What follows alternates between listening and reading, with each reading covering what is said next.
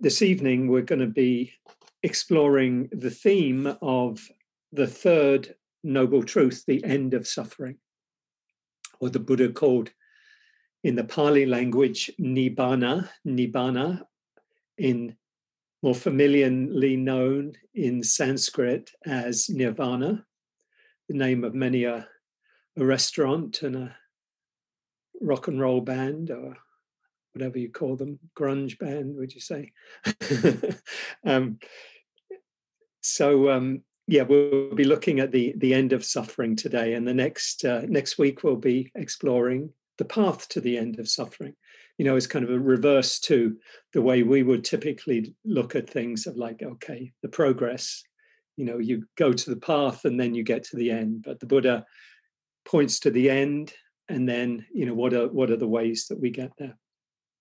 And so what we'll be doing this evening, we'll have pretty much the format we've had the last couple of weeks, which is we'll begin with, after a few introductory words, we'll begin with a meditation to help us kind of settle in and just notice what's present for us and actually practice what we're preaching, as it were.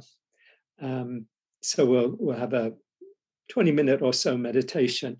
Then we'll have a talk for the evening, where I'll do a kind of a brief summary and then kind of the new material for this evening around the third noble truth.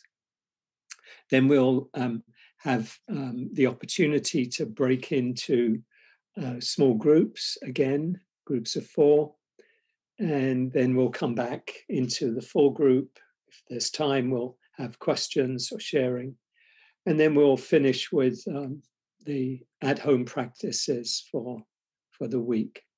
So please, oh, that's a good one. Thank you, Sam.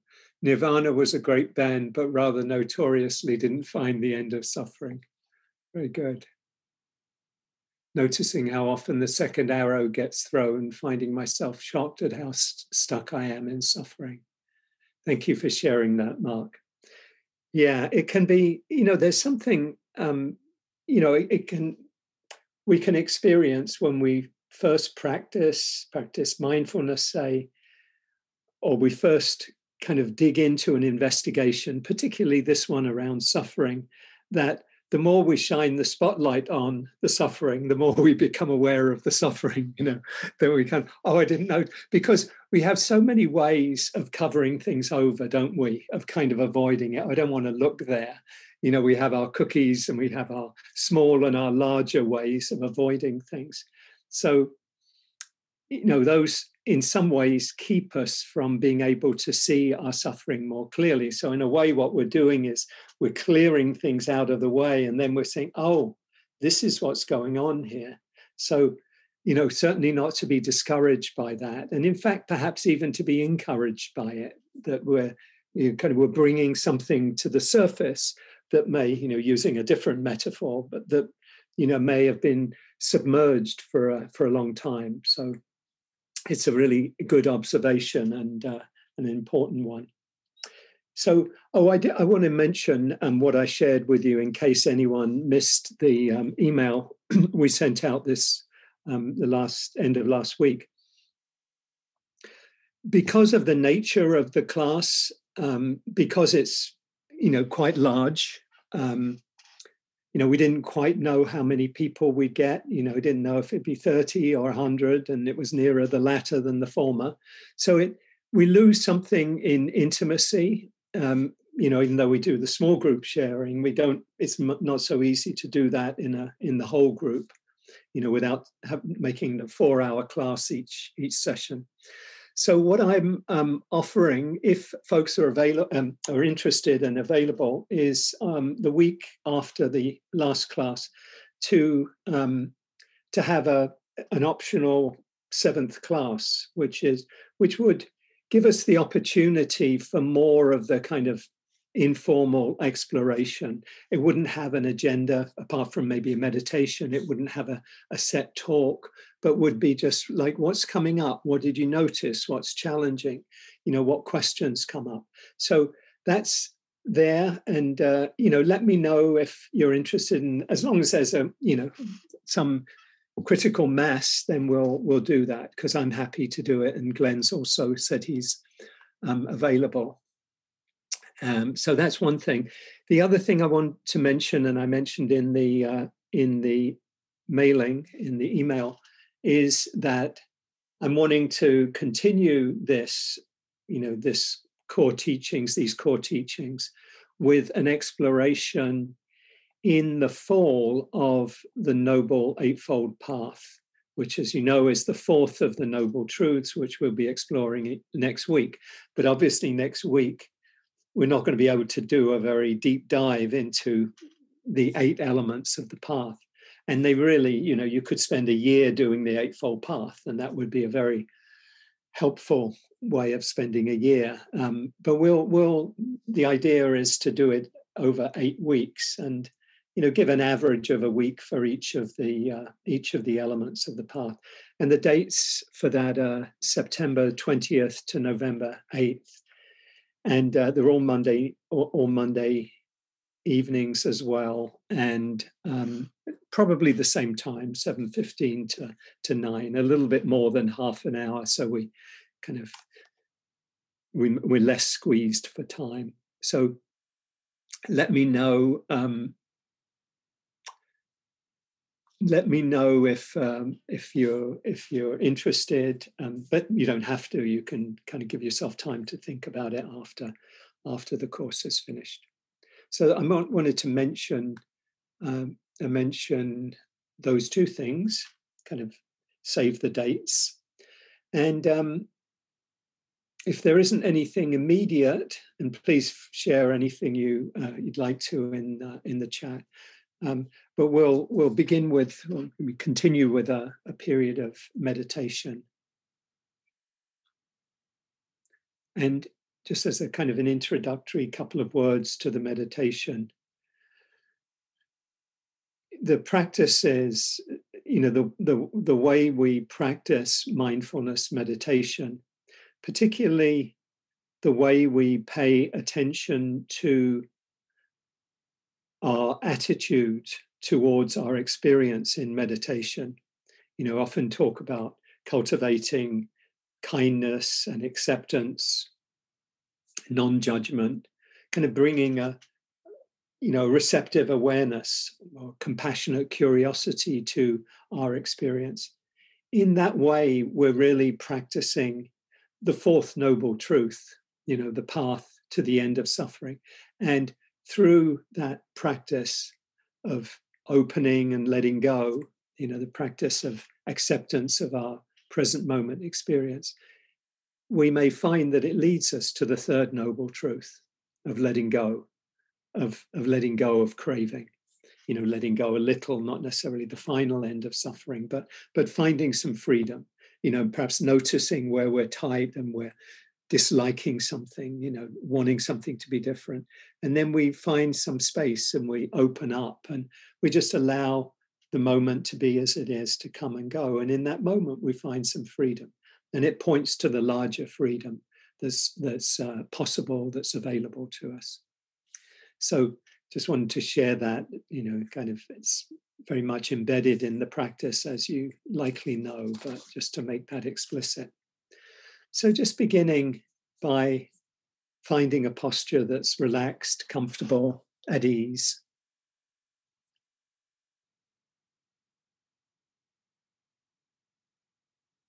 I often come back to Martha Postlethwaite's poem of The Clearing, where she says, don't try to save the whole world or do anything grandiose. Instead, create a clearing in the dense forest of your life.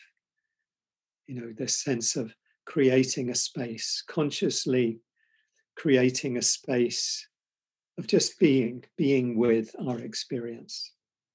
Just waiting for whatever arises out of the stillness, out of the silence, out of the qualities we bring to our experience. So you might let your eyes close if that's comfortable and allow your attention to come inward.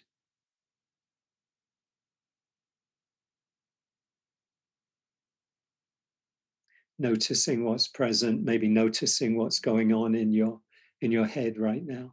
And you could invite your attention down out of the head, down into the body,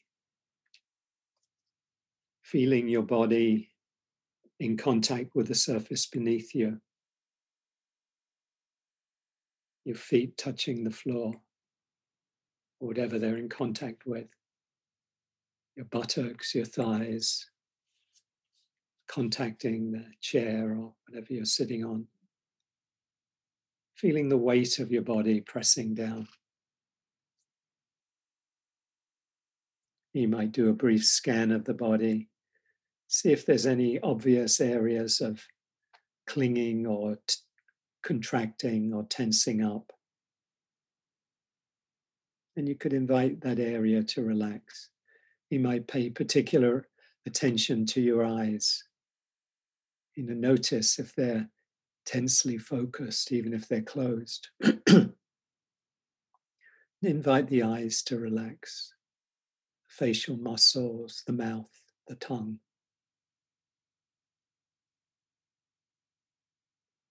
The shoulders,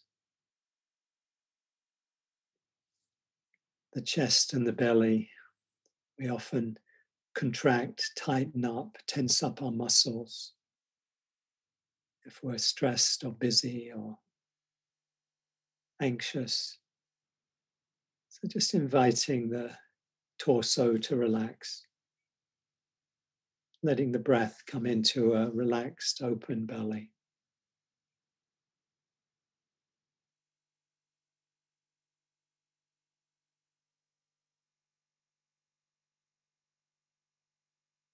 And as a way of relaxing a little bit more, you might allow your breath to deepen. Take a few longer, deeper breaths.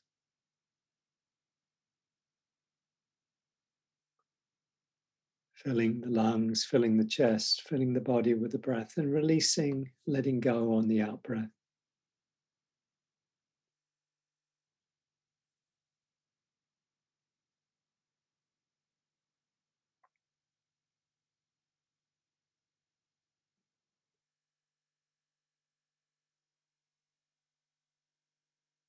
Breathing in, calming the body. Breathing out, calming the mind.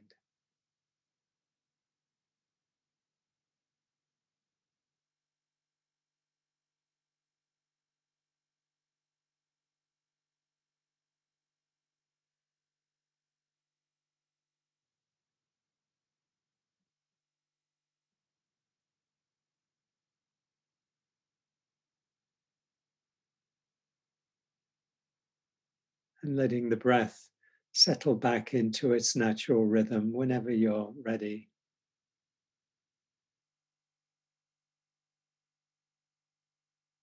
Knowing as well that you can come back and take a few deeper breaths if you find yourself tense or stressed. Just to invite the breath to deepen, relax, and we can re-arrive.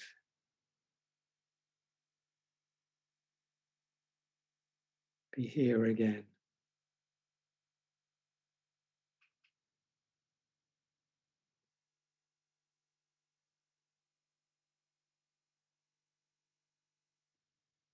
Other practices can help us to arrive and settle. Just a simple hand on the heart, maybe a hand on the belly, can connect us with ourselves, our life, this moment.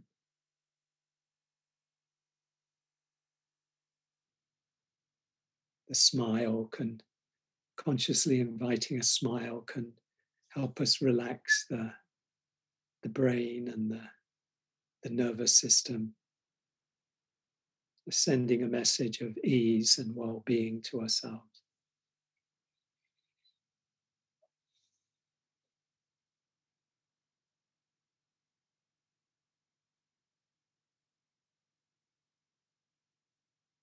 If we're caught up in focusing on what's wrong or what we don't have or what we lack, it can be helpful to shift the attention towards gratitude. Just thinking of a few things that you're grateful for.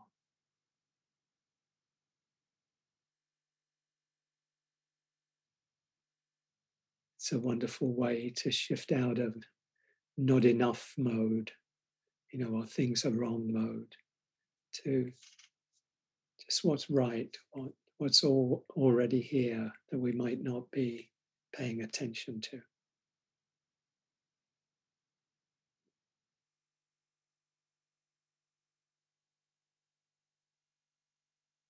And inviting a receptive awareness to whatever is present right now.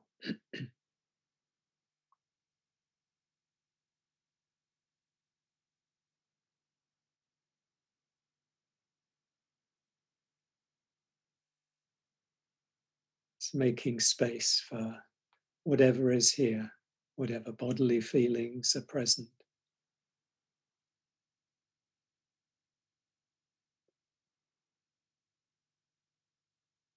Whatever emotions or mind states are here.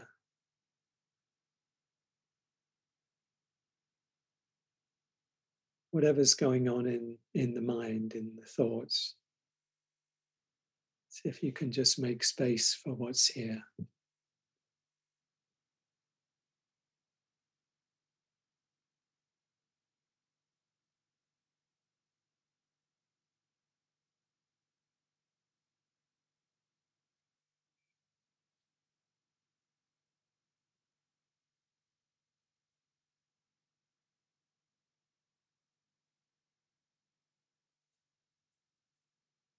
So, what happens if you say yes to what's here, even if it's difficult or unpleasant, not what you were looking for or expecting? See if you can say yes. In Rumi's words, welcome the guests.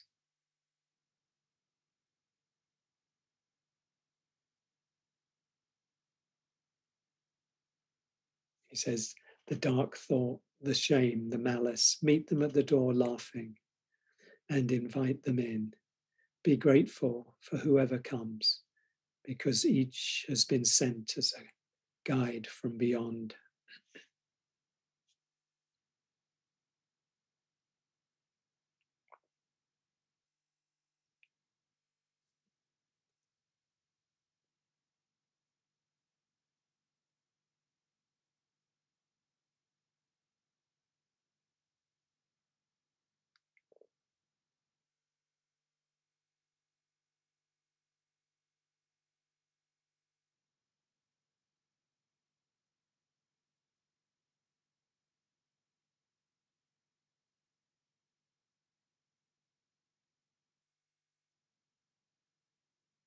Just noticing what's present and making space for it, whatever's here.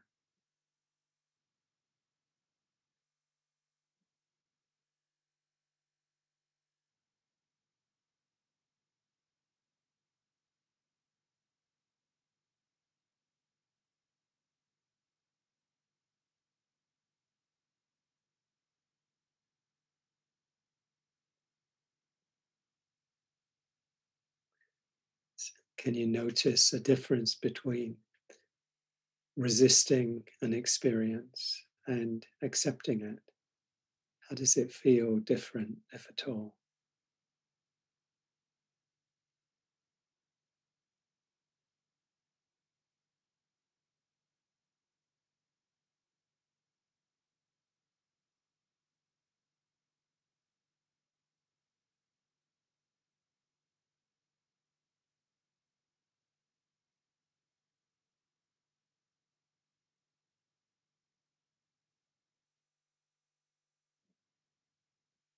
How is it to say yes to what's present, what's here right now?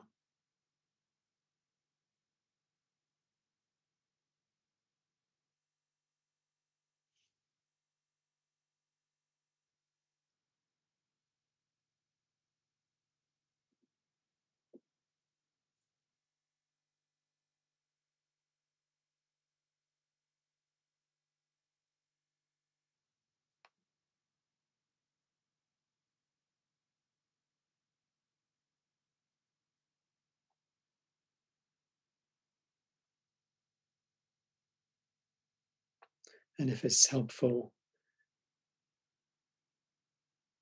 you can let your attention focus on your breathing as a way of grounding your awareness,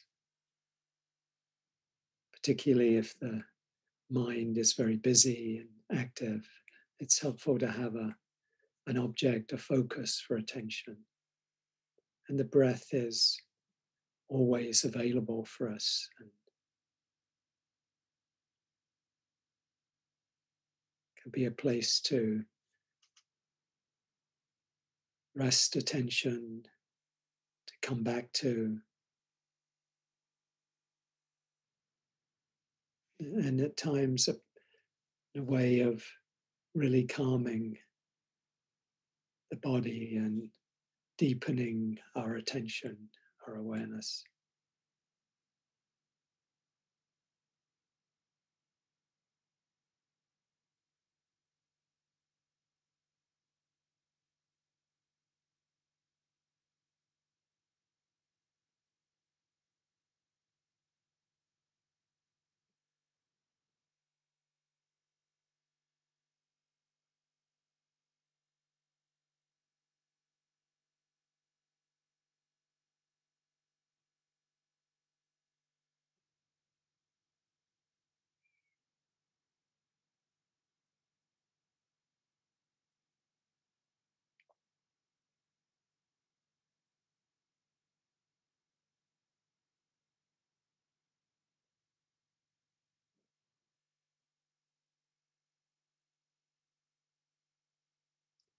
Dorothy Hunt says, peace is this moment without judgment, this moment in the heart space where everything that is welcome.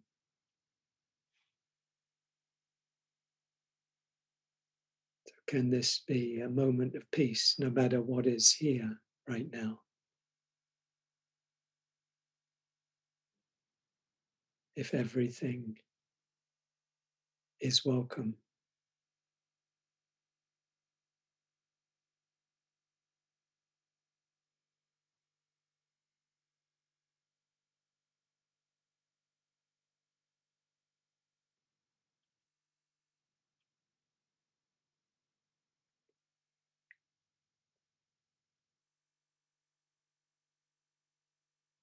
Can tiredness, drowsiness, sleepiness, can that be welcome?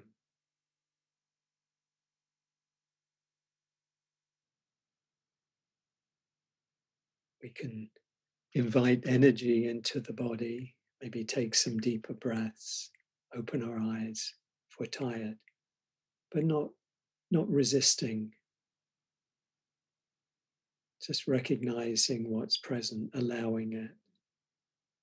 And if it's helpful, we can incline the mind towards wakefulness without resisting anything. If the mind is busy and caught up in a lot of thinking, can that be met with kindness and acceptance too?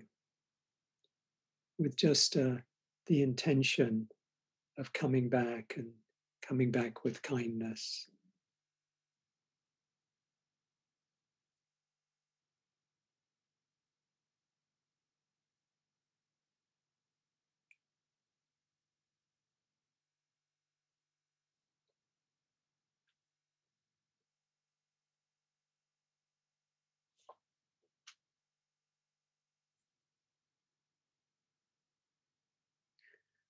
Our attitude towards our experience has a lot to do with suffering and the end of suffering.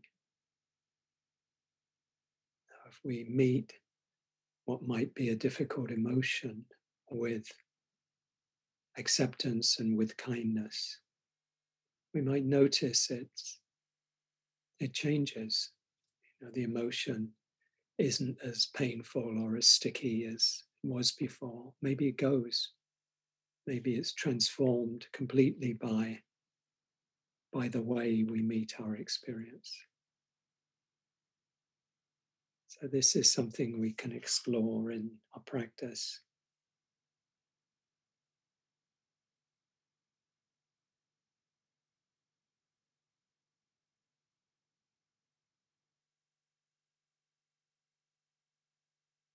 how the way we meet our experience helps transform our experience, helps alleviate or end the suffering.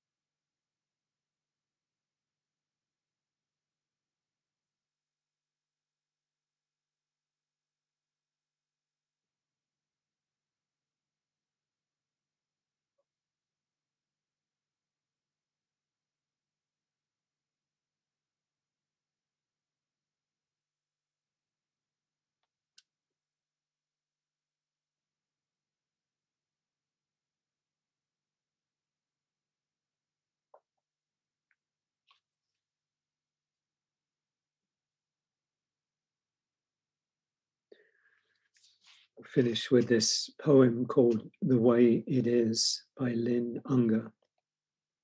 One morning you might wake up to realize that the knot in your stomach had loosened itself and slipped away, and that the pit of unfilled longing in your heart had gradually, and without your really noticing, been filled in, patched like a pothole, not quite the same as it was, but good enough. And in that moment, it might occur to you that your life, though not the way you planned it, and maybe not even entirely the way you wanted it, is nonetheless persistently, abundantly, miraculously, exactly what it is.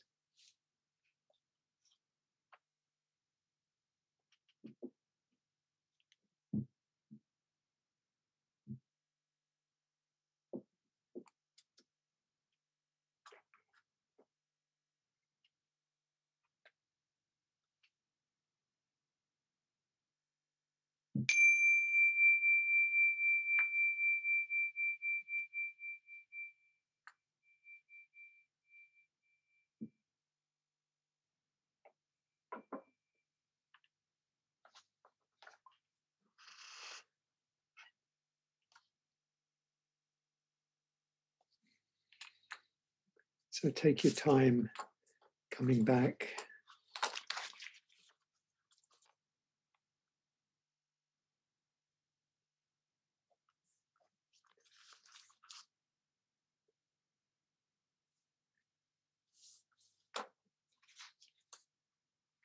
What I'd like to do to begin with is just to share some reflections coming out of the first 3 weeks,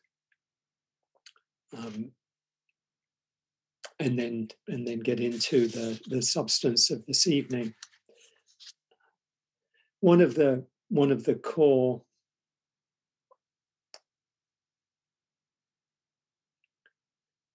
one of the main things I would like to get out of this course is I'd like you, as many of you as possible, to be able to really see the way in which, and you may already do this, but see the way in which these teachings can be like a key to unlock suffering in your life, in our lives. I mean, I use that metaphor because for me it really works. I did a talk on a Sunday, a couple of Sundays ago, thinking about that metaphor. And in a way, it seems more important to me that, that we really get the possibility of this, the Buddha's framework, his his way of looking at suffering and the end of suffering as something that we can apply directly to our lives. So if we inveterately get into conflicts with our partner or spouse or children or whatever, and we notice that, and we can ask ourselves, is there suffering in this? And typically unless we're in denial, we'll say, yeah, there's suffering, it's not fun to be doing this. And yet we can get, we all know this, just using that as an example. We all get sucked in, in different ways to different things, but we get pulled in, we get hooked. It might be the political situation, of how much we dislike people who don't wear masks, or don't think the way we do, don't believe the way we do, and the tightness and the tension around that very much, I think, comes under that rubric of suffering, unpleasantness, unsatisfactoriness. And then that key question, what is my role in this suffering? Because that's really where, the core of these teachings, I think, is, that I use the word in last week, I think, or the week before, last week, I think, that we're implicated in our suffering. And I'm kind of a bit dubious about the word, because I think it can carry with it a kind of a notion of blame, contributory negligence, as it were, that we're bringing our own piece into this. I don't want to say it like that, but I do want to say it that we're involved in our suffering. That our relationship to it is what's contributing to it. That if we had a completely, I was saying in the meditation, really, if we had a completely spacious relationship to this person, this situation that I'm having, was in a conflict with somebody about, then there wouldn't be the suffering there. We might still have a difference of opinion, but it wouldn't be that unsatisfactoriness, that we talk about as suffering. I wrote a book, at least a little while, came out of it a year ago, and I used the example of somebody I'd worked with, worked together one-on-one with and in groups. And she gave, obviously, permission to share her story. But she, I'll just read you this couple of paragraphs. I once worked with a woman, Lisa, who had recently left an abusive marriage. She shared with me how she had internalized voices of self-criticism and blame over many years, and came to believe that these stories were the truth. So she'd internalized these voices. She'd been in intense fear and anxiety toward the end of her marriage, thanks to her partner's name-calling, criticism, simmering anger, and explosive rage. Lisa would justify his behavior and blame herself for the abuse, thinking that she needed to be better so that she could, quote, save him. The trauma lasted even after Lisa finally left. She trusted very few people, and the criticisms he leveled at her continued to play over and over in her mind, producing feelings of worthlessness, sadness, resentment, anger, and regret that she couldn't get rid of. It wasn't until Lisa began learning and recognizing that she had a choice in how she responded to painful thoughts, that she could respond with compassion and kindness, that she began to really recover. Gradually, she said, I stopped believing the lies, the doubt, and the fear that held me in this cramped, closed-up little space. I learned to feel my feelings rather than shut them down, bottle them up, or try to escape them. I brought awareness to the spiraling, ruminative stories I'd internalized over the years from the abuse, and saw that they were stories, they weren't the truth. Releasing the regrets and forgiving myself gave closure to my suffering. I came to see that there was so much more than the stories I'd come to believe. There's abundance, joy, peace. And I never in my wildest dreams believed I'd feel peace and joy again. But now these feelings are available to me. And I just use that as an example because clearly, she wasn't, quote, to blame for her situation, for the suffering. But there was a way in which she was responding that that helped her to keep her locked in the suffering, and helped her, or in some ways maybe even prevented her taking the steps to get out earlier from the abusive relationship. So, but then when she saw that what her piece was of this, she was able to see, okay, I can get out, and then afterwards even more to see that she could let go of these untrue beliefs that she'd actually kind of, she'd convinced herself of or become convinced of in that abusive relationship.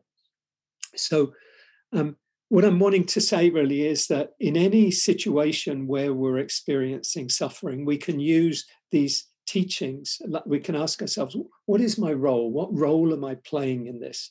The Buddha talked about it as craving. What am I holding on to? What am I resisting? What am I avoiding? And then, what happens if I change my relationship to this? If I open, if I bring acceptance and kindness rather than fighting with it or holding on to it? And what are the skillful means? What is the path towards the end of suffering? What practices, what skills can help take me towards alleviating or ending suffering? So for me, this really is a key. Whenever I get caught up in suffering, I don't always do it immediately, but I can say, okay, what is my role in this?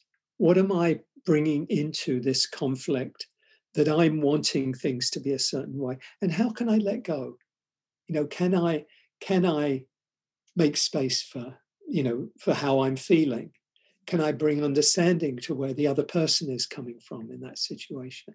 That there's always the possibility of untangling ourselves. Not that it's going to be easy, or not even that it's necessarily going to be available to us. Because if our fears are overwhelming, even if we have some awareness, the fear may overwhelm the awareness. And so it may not be at a particular moment available to us to kind of get ourselves out of suffering. But with training, the Buddha says, with training the mind, that's why this training is so important. We can make the awareness bigger than the fear, if you like, so that even if the fear is large, there can be enough awareness to hold it all.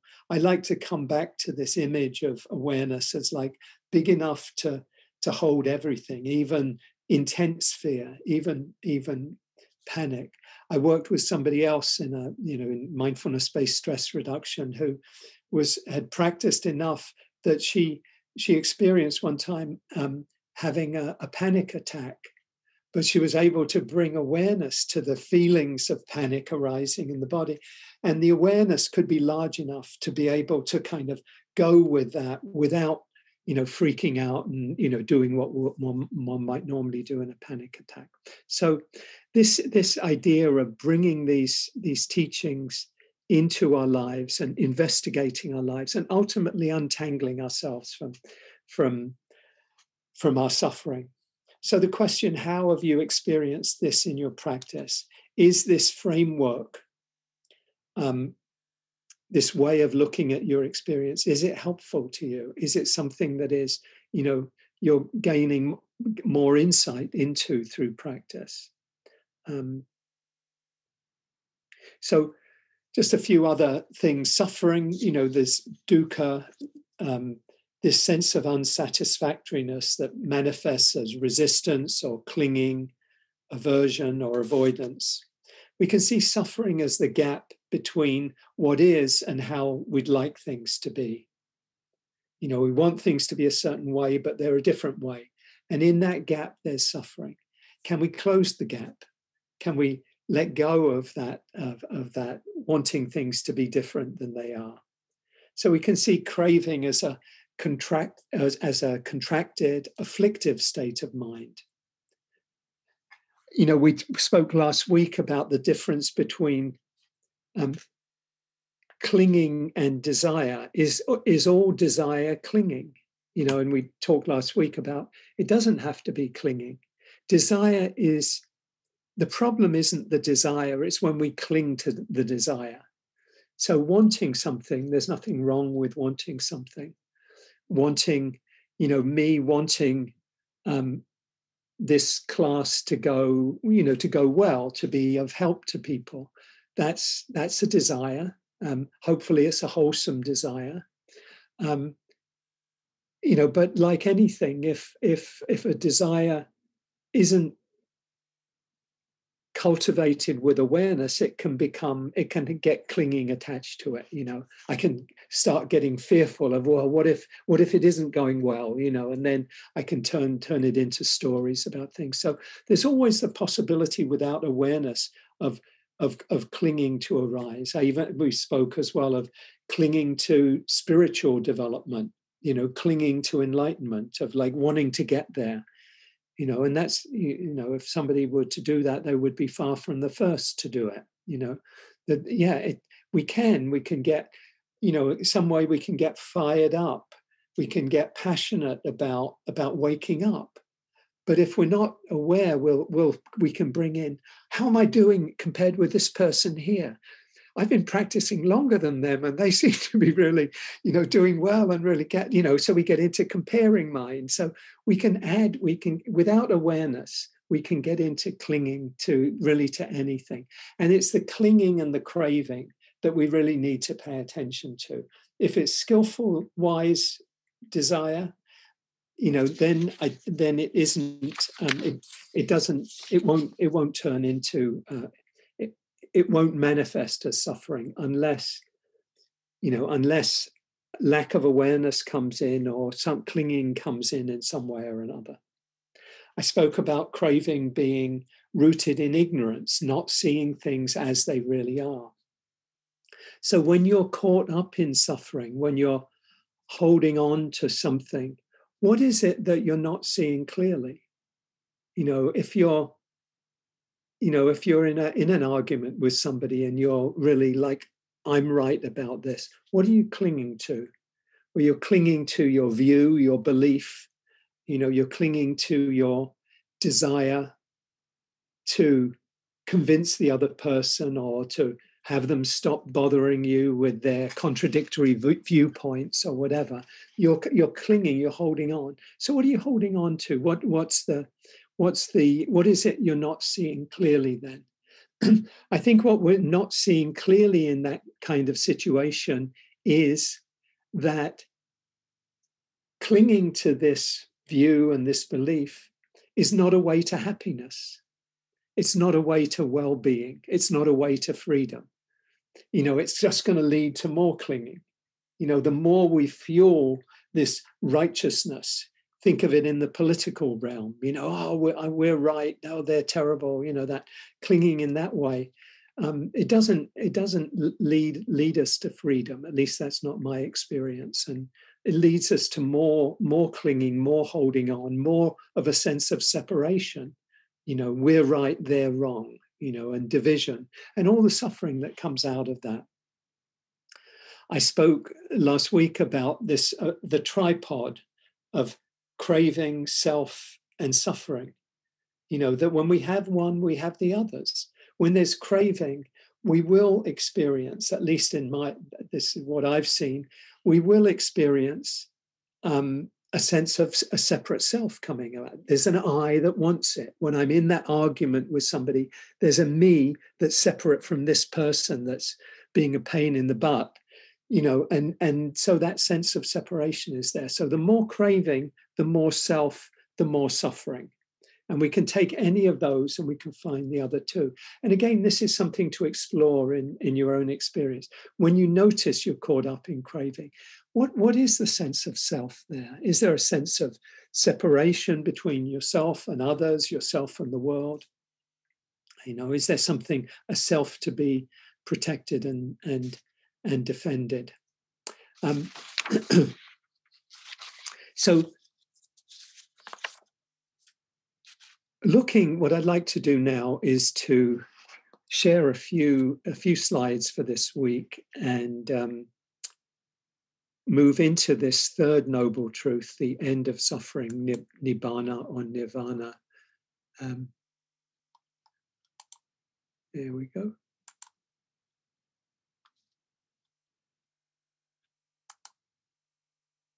There we go. Everyone can see that? The third noble truth, the end of suffering. See if I'm really right. Yeah. So last week we explored the origin of suffering. We suffer when we crave what we want, or we get rid of what we don't want, or to become something, or to become someone, to be somebody, or to get somewhere, to end what's unpleasant. So we can see craving as an unskillful relationship with our experience. It's rooted in ignorance or delusion, not seeing things the way they really are. And so it leads us to seek happiness, to seek joy, to seek peace and happiness, freedom, where they can't be found.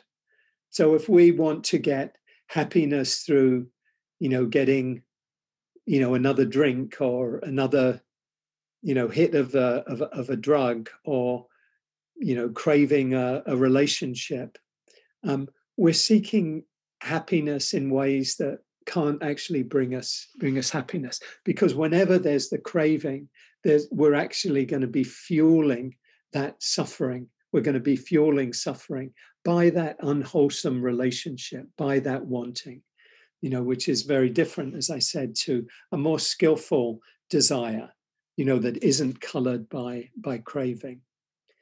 So if suffering has its origin in craving, in this unskillful experience, relationship with our experience, where is the end of suffering to be found? So the Buddha said the third noble truth points to the possibility of ending suffering. The Buddha said there is an end to suffering. The end to suffering he called Nibbana or Nirvana. And this third noble truth, I said that there's a task attached to each of the four noble truths. And the third noble truth, the cessation of suffering, is to be realized. It's something to be achieved without any sense of achievement. It's to be, to realize the end of suffering. And the root of the word, sorry, I spelled Nibbana, there should be two B's and one N. The root of Nibbana has forms meaning to cool, to quench, to extinguish. So what's cooled and quenched and extinguished are the fires of greed, hatred, and delusion. That's what's quenched through ending suffering.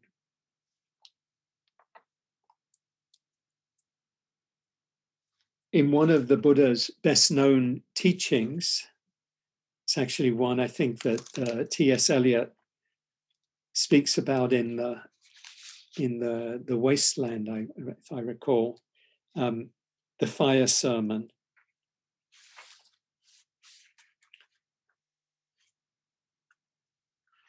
He says,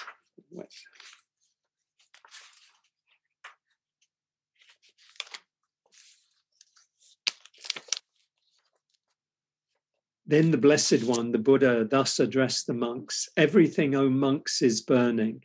And how, O monks, is everything burning? The eye is burning. Visible things are burning. The mental impressions based on the eye are burning. The contact of the eye with visible things is burning. So everything about what the Buddha called the five aggregates, the aggregates of clinging, all of our experience is really colored by this craving, by burning. The eye is burning, visible things are burning. And the cause of the burning is the greed, the anger or hatred, the delusion or ignorance. He goes on to say the ear is burning, sounds are burning, the nose is burning, odors are burning, the tongue is burning, tastes are burning, the body is burning, objects of contact are burning, the mind is burning, thoughts are burning. All are burning with the fire of greed, of anger, and of ignorance. So he says, considering this, a disciple of the Buddha walking the noble path becomes weary of the eye, weary of visible things. And he goes through each of those with all of the senses. Becoming weary of all that, one divests oneself of grasping. By absence of grasping, one is made free. When one is free, one becomes aware that one is free, and one realizes that rebirth is exhausted and that there is no further return to the world. So, in order to end suffering, we have to end the craving that gives rise to suffering. The craving that the eyes, looking at things that we get attracted to and want and desire, we have to let go of that burning, that clinging, taste, smells, sounds that we love. Whenever there is this clinging, this craving, this burning, there will be suffering, and the end of suffering is to abandon the craving, to let go of the craving. And this is in the first week I spoke about the Buddha's own journey, his search for the end of suffering, of studying with leading teachers and then getting into these very extreme ascetic practices, realizing that that wasn't the way to the end of suffering. Remembering a time in childhood when he'd been very peaceful and kind of fallen into a deep state of meditation that was very pleasant. And that he asked himself, could this be the path to freedom? The path of these pleasant experiences that were not linked to sense pleasures, were not linked to desire. And he said, yes, this is the way. And then he, a little after that, he sits down under the tree of enlightenment. And then there's awakening to the truth about suffering and the end of suffering. And then, as I shared earlier, he finds the end of suffering, so that all of the conditions, all of the greed, all of the hatred, all of the aversion, all of the delusion that could give rise to suffering is eradicated. It's dug up, and there are different discourses of the Buddha which speaks about how permanent the upending of suffering is, in someone who has achieved enlightenment, as he did. He said, imagine you had a tree with deep roots and you dug up the tree and you dug up all of the roots, every last root, and then you burned the tree and the roots, and then all you had was ashes, and then you blew the ashes into the atmosphere, into the air. Could that tree reconstitute itself again as a tree? In the same way, he asked, his followers would say, no, there's no way it could just kind of come together, recompose itself as a tree. In the same way, craving, clinging, delusion had all been uprooted so fundamentally that there was no basis for them to come up again. So the Buddha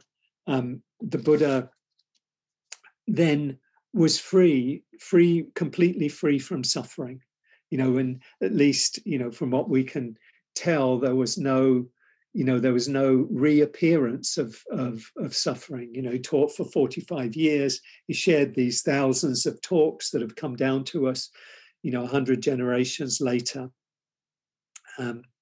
So This is what the Buddha called the end of suffering, Nibbana or Nirvana. Some of the ways that the end of suffering is described is, this is from the reading from what the Buddha taught, which is in the resources. He wrote this while Polo Rahula wrote this maybe 60 years ago, but it's still a very, very clean and clear statement of the core Buddhist teachings. It's not a long book, it's a fairly slim book, and it's available online and it's in the resources. But he says, reflecting on the third noble truth, he said, it's the complete cessation of that very thirst. Remember, we talked about the craving as tanha, thirst, and we know that kind of craving, wanting, giving it up, renouncing it, emancipation from it. So it's a complete eradication, complete removal of craving, the calming of all conditioned things, giving up all defilements, extinction of thirst, detachment, cessation, the extinction of desire, the extinction of hatred, the extinction of illusion or delusion. So this is the end of suffering. This is the complete end of suffering that the Buddha points to, the Buddha experienced, attained, and at the core of his teachings, the essence of his teachings is that nothing whatsoever should be clung to as I or mine. If we don't create an I or mine around our possessions, our relationships, our views around spiritual teachings, if we don't create a sense of identification, I or mine, clinging, craving around them, then there's freedom. Nothing should be clung to as I or mine. When there's grasping, when there's clinging, when there's craving, there's dukkha, there's suffering. When there's no grasping, no clinging, there's no dukkha. Ajahn Buddhadasa says the practice is to make the non-arising of grasping and clinging absolute, final, so that no grasping and clinging can ever return. Just that is enough. There's nothing else to do. Sounds easy, but nothing more to do than end grasping, end clinging, finally. So the end of suffering was the culmination of Siddhartha Gautama's search. It was the realization that ending suffering was possible in this very life by seeing clearly into where suffering comes from. How do we get entangled in suffering, and abandoning craving and clinging, not just intellectually, but experientially through our own practice. So Siddhartha became the Buddha, the awakened one, a fully realized human, the deepest freedom possible in this human life. I just want to share, this again is from Rahula, who's called after this Buddha's son, whose name was Rahula. He begins, he says, in almost all religions, the summum bonum, the highest good, can be attained only after death, but nirvana can be realized in this very life. It's not necessary to wait till you die to attain it. And this is what he says about somebody who has attained nirvana, or freedom from complete ending of suffering. And I'm changing the pronouns to make it more inclusive. The person, the one who has realized the truth, nirvana, is the happiest being in the world. They are free from all complexes and obsessions, the worries and troubles that torment others. Their mental health is perfect. They do not repent the past nor do they brood over the future. They live fully in the present. Therefore, they appreciate and enjoy things in the purest sense without self-projections. They are joyful, exultant, enjoying the pure life, their faculties pleased, free from anxiety, serene and peaceful. As they are free from selfish desire, hatred, ignorance, conceit, pride, and all defilements, they are pure and gentle, full of universal love, compassion, kindness, sympathy, understanding, and tolerance. Their service to others is of the purest, for they have no thought of self. They gain nothing, accumulate nothing, not even anything spiritual, because they are free from the illusion of self and the thirst for becoming. It could be that may be an overly idealized view of awakening. I've heard, I think it was Ram Dass said, your personality never gets enlightened. Your personality never gets enlightened. That if you happen to be a cranky old bugger, if you could excuse my language, you don't necessarily stop being a cranky old bugger. You're just an awakened cranky old bugger, I mean, clearly, I think ending suffering is incompatible with causing harm to oneself and to others. But I think we still maintain our personality, things that we'll probably have, whatever happens to us. But we don't experience suffering. We don't experience craving. And what's also important to emphasize, as I've said at other times, is that it's not all or nothing. We're either fully enlightened or we're fully delusional. It's a path, and typically it's a gradual path. At times it can be sudden. We can have sudden awakenings, and that can really clear the way, from out of a lot of our suffering. But typically the path is a gradual one. It's, day by day, practice by practice, letting go, almost like, eroding a stone through water dropping on it. Perhaps in many ways that's a more common path than suddenly waking up, although that certainly does happen, on occasions at least. So to finish off this sharing this evening's teachings, just a few reflections that to link up this kind of somewhat conceptual view of this third noble truth, how we understand this third noble truth, the freedom, the end of suffering. One point I didn't make, though, I wanted to, which was the quote from Ajahn Chah, the great Thai meditation master, who said, "Let go a little and you'll experience a little freedom, a little peace.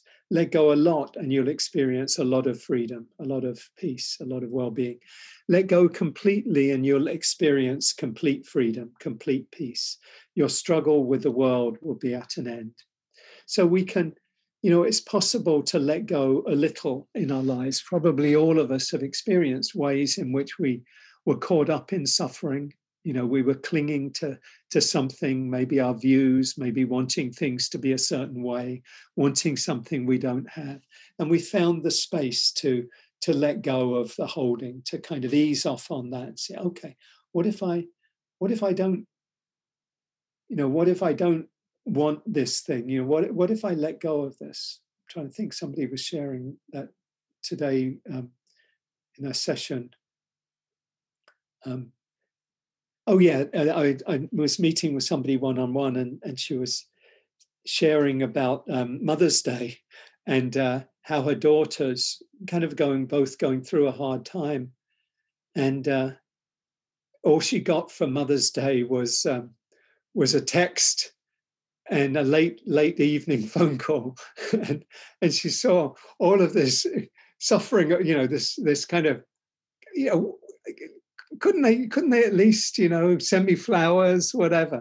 And she saw how that was optional. That her suffering around that was actually optional. That she could let it go. That she could say, okay. I see I'm suffering. I'm wanting it to be different. I'm wanting them to be different. I'm wanting them to be more grateful for, all of that I've done for them for the last 30 plus years. And seeing that, and she really kind of said, I saw that this was really something that I was causing myself suffering. And so I let it go. And she said, and my husband said to me, you don't seem to be that bothered by the fact that, that they didn't, they only sent you a text, whatever. And she said, yeah, I realized that, that I don't need to. It doesn't help me to make that into a problem. And that's really, you could say that's letting go a little. Maybe it could be letting go a lot, if it really goes deep, And one of the things we can see is if we can let go in any situation, it points to the possibility of letting go in any other situation. Because in any situation, the formula is exactly the same. It doesn't matter if you're wanting a cigarette or you're wanting, this person, to be behaving differently, or this political figure to, cease to do the things that you don't like them doing, or whatever it is. It doesn't really matter what's happening or what the thing is that we're getting caught up in. What matters is that we're holding on tight to wanting things to be the way we want them to be. And if we can let go in this situation, whether it's about craving food or drink, it's exactly the same process around our views and opinions. It's just, we may be clinging to a different thing, but it's still the clinging and the craving and the holding that is the place to pay attention. And so any letting go points to every other way of letting go. And the small points to the bigger, if it is even meaningful to talk about bigger and biggest and all of that. Certainly it's relevant if we're experiencing less suffering and more freedom. It's, that's something that's meaningful and something worth exploring more. But just letting go points to that larger letting go. And I think what it does for us, it gives us encouragement. It inspires us to go deeper and further into the practice. And again, all of this is see for yourself. What do you notice? Does it help you when you let go? Does it help you, does it invite you to let go more deeply?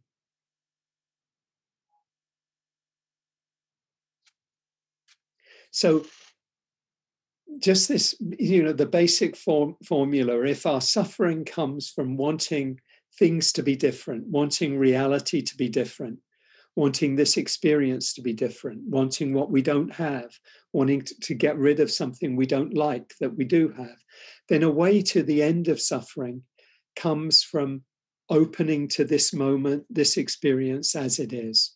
So if we can change our relationship to our suffering through our acceptance, so rather than fighting with our experience, through clinging or through aversion or through avoidance, we open to it and we accept. We say, okay, how about if I accept this moment as it is? How about if I accept this person as they are?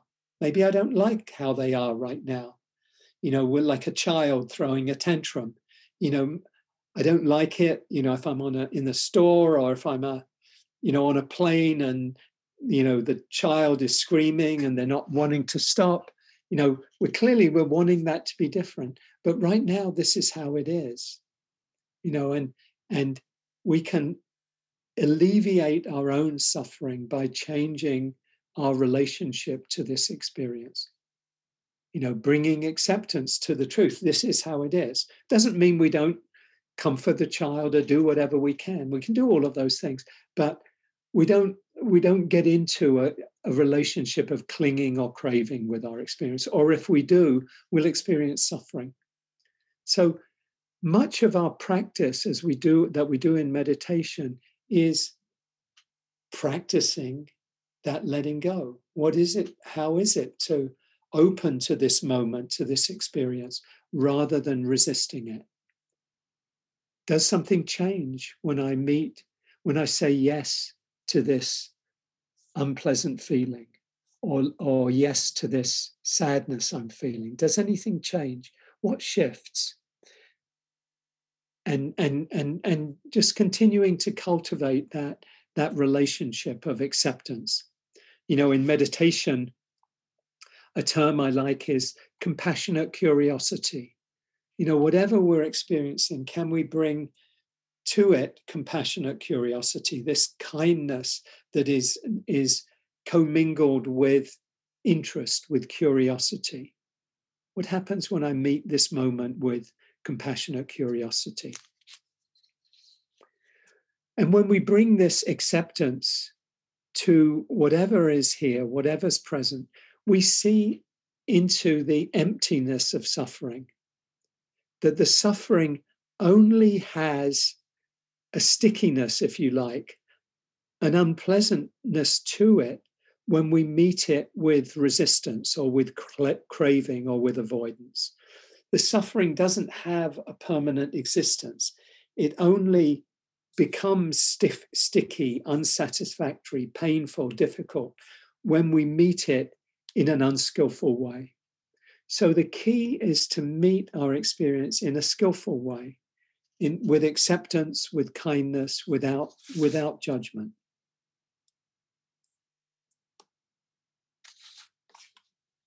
Oh, there we go. There we go. So what I'd like to do is to invite you in the next couple of minutes, if you like, or before the end of the session, to share anything that comes up for you, any questions, any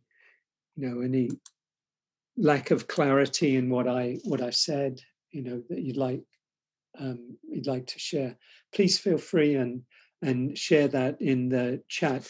What we'll do is we will take some time now for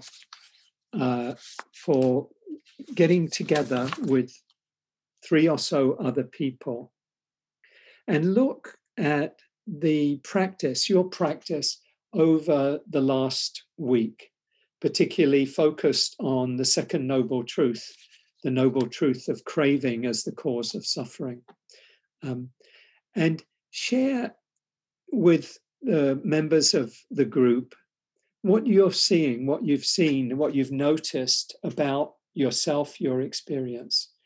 I invited you to take an area where you experience suffering, where there's a sense of unsatisfactoriness or resistance or clinging, and ask yourself, what role am I playing in perpetuating this suffering, if any? And what am I clinging to? What am I noticing about that? That's really the question that I think is a key question. What am I holding on to whenever there's that situation of craving, of wanting things to be a particular way? Am I grasping for something I don't have? Am I believing something about the situation or about a person or myself that's causing suffering? And what happens when you try to change that relationship, where rather than holding on, you invite that sense of letting go? And what do you notice when you do that, both in meditation and in your daily life? What are you coming to see? So what we'll do is we'll take 15 minutes. We'll have about 3 minutes each, remembering those guidelines, or kind of the framework of those guidelines I shared last week about speech and speaking from the heart and confidentiality, other things. Take it in turn, maybe 3 minutes each person. One person could just keep time, just so that everybody has a chance to share. And then hopefully you'll have a few minutes at the end to go back and forth. And then we'll come back into the full group for any sharing, any questions, anything that's come up for you. If you'd like to share anything, just how, what you've noticed, or how the small group was for you, questions you might have, anything you'd like to share that would be helpful to share with me and to share with the group. There was a message from Isabel, but it's actually cut off on my chat, and I know you left it earlier. Can you, Isabel, would you like to share it out loud?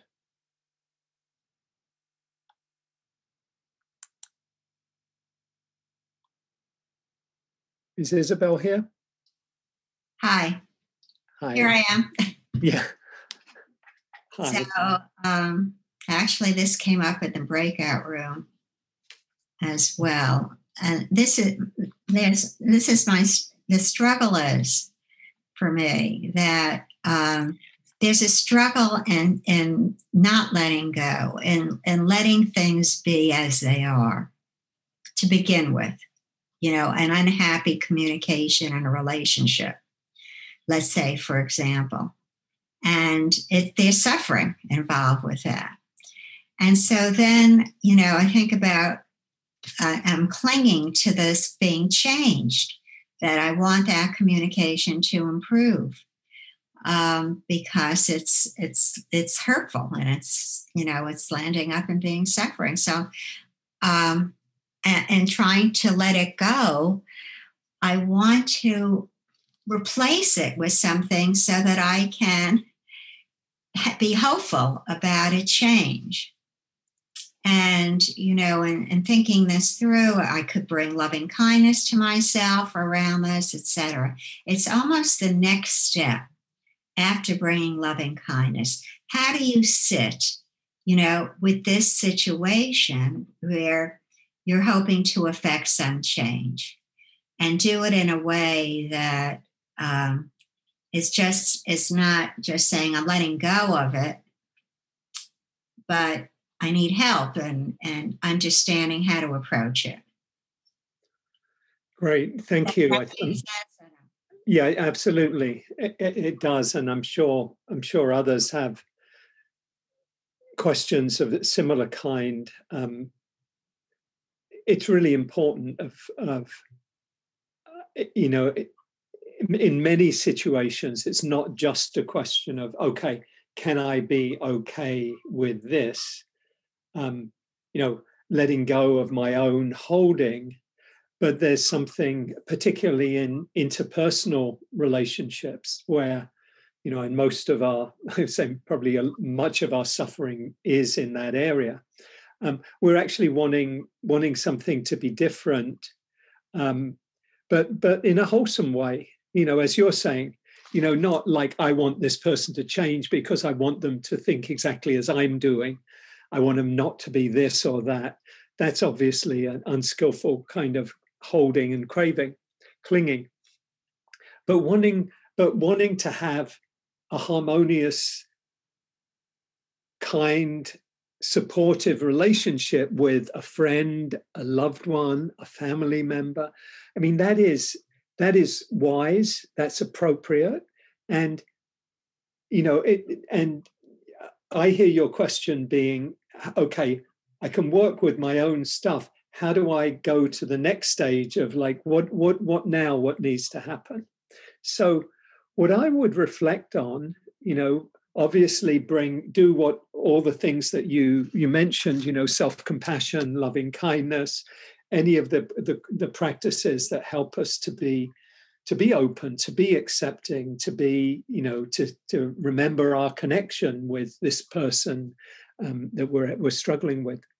And then to think, okay, what would be a helpful way of engaging with this, around this issue?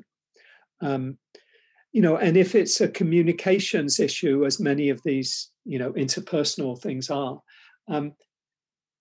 having some groundwork, some guidelines for how we have a conversation can be helpful. We can do it ourselves.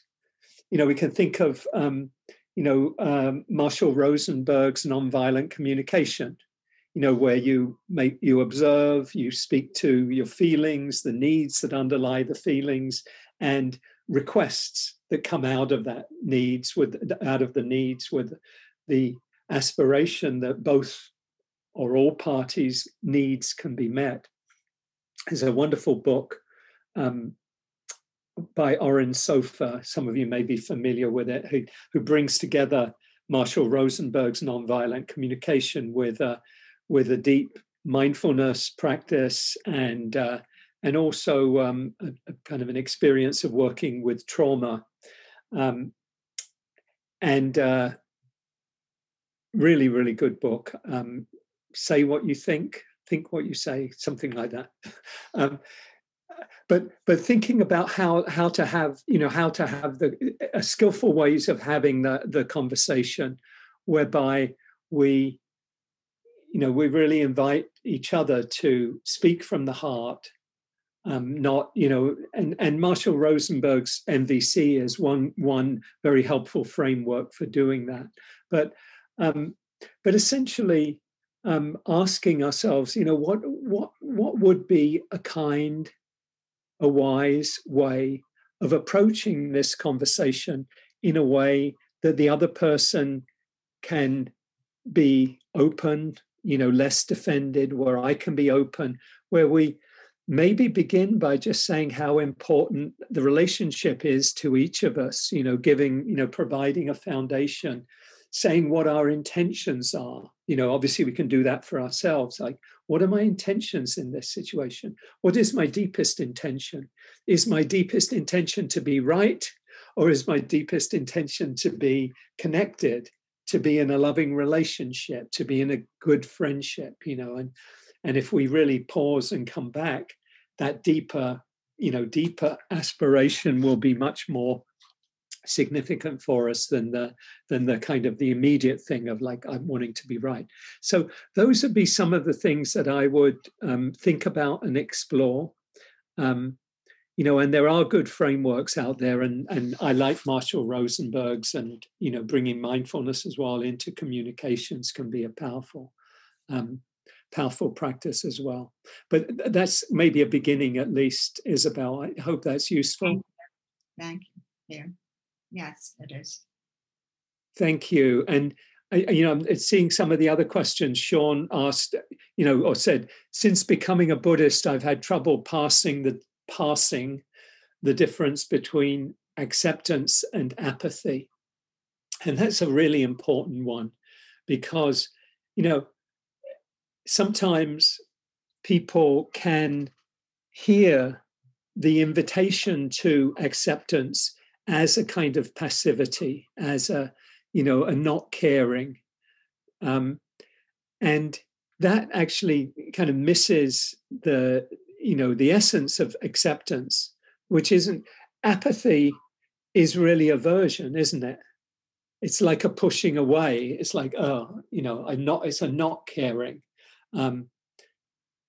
It's an aversion, whereas acceptance is opening fully to the totality of the experience, and that question often comes up in situations where somebody's in the example of the relationship, and I write about in the book of somebody in an abusive relationship. Is the instruction or the advice to stay in the abusive relationship and just accept that this is how things are? And obviously the answer to that would be no. What we're asking ourselves to accept is, like, right now, this is the truth, not to be in denial about, what's going on. It's to say, I'm accepting the truth. I'm accepting that this is really painful. I'm accepting that this is how reality is right now. If we're abusing alcohol or drugs. It could be accepting that we've really kind of hit bottom, that we're, that things that we have nowhere else to go but to let go or take refuge in a higher power or whatever. So acceptance, is in no way incompatible with, and I should say, probably from a positive standpoint, acceptance is completely compatible with making change, but the change, what's important is the change not come from a place of craving or of aversion.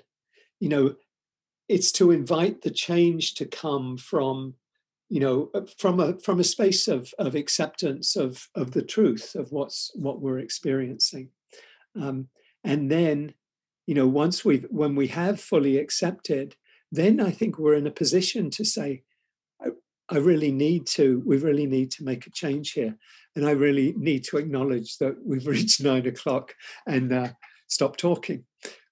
So let's pause. We'll pause here. I'll take a look at everything that folks have put in the chat, respond if I can, either between now and next week, or some of them maybe when we get back together next week.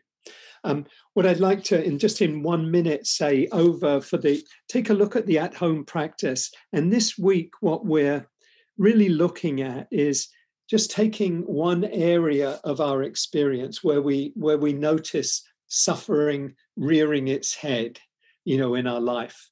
Maybe it's something that's been there a long time and we really want to take a look at and see if you can identify, here's the suffering, this is how it manifests. See if you can see what is my involvement in the suffering? What if anything am I holding on to? What am I wanting? What am I craving? What am I clinging to here? And by opening to your experience of bringing acceptance in, by changing your relationship to the suffering and the craving, is it possible to let go?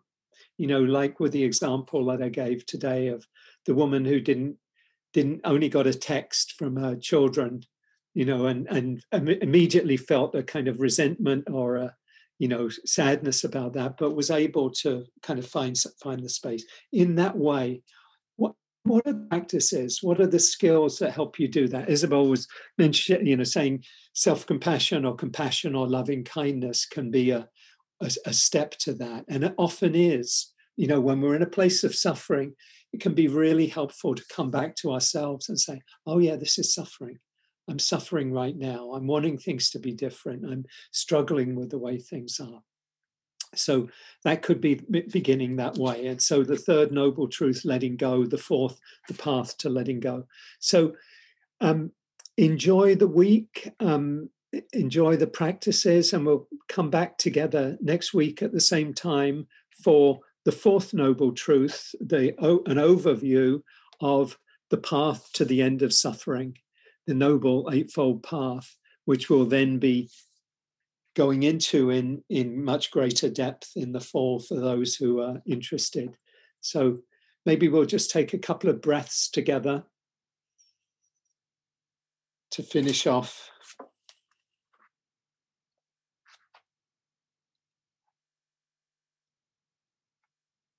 With this short poem from John O'Donoghue. I would love to live like a river flows, carried by the surprise of its own unfolding. I would love to live like a river flows, carried by the surprise of its own unfolding. So have a good week and see you next week. Take care.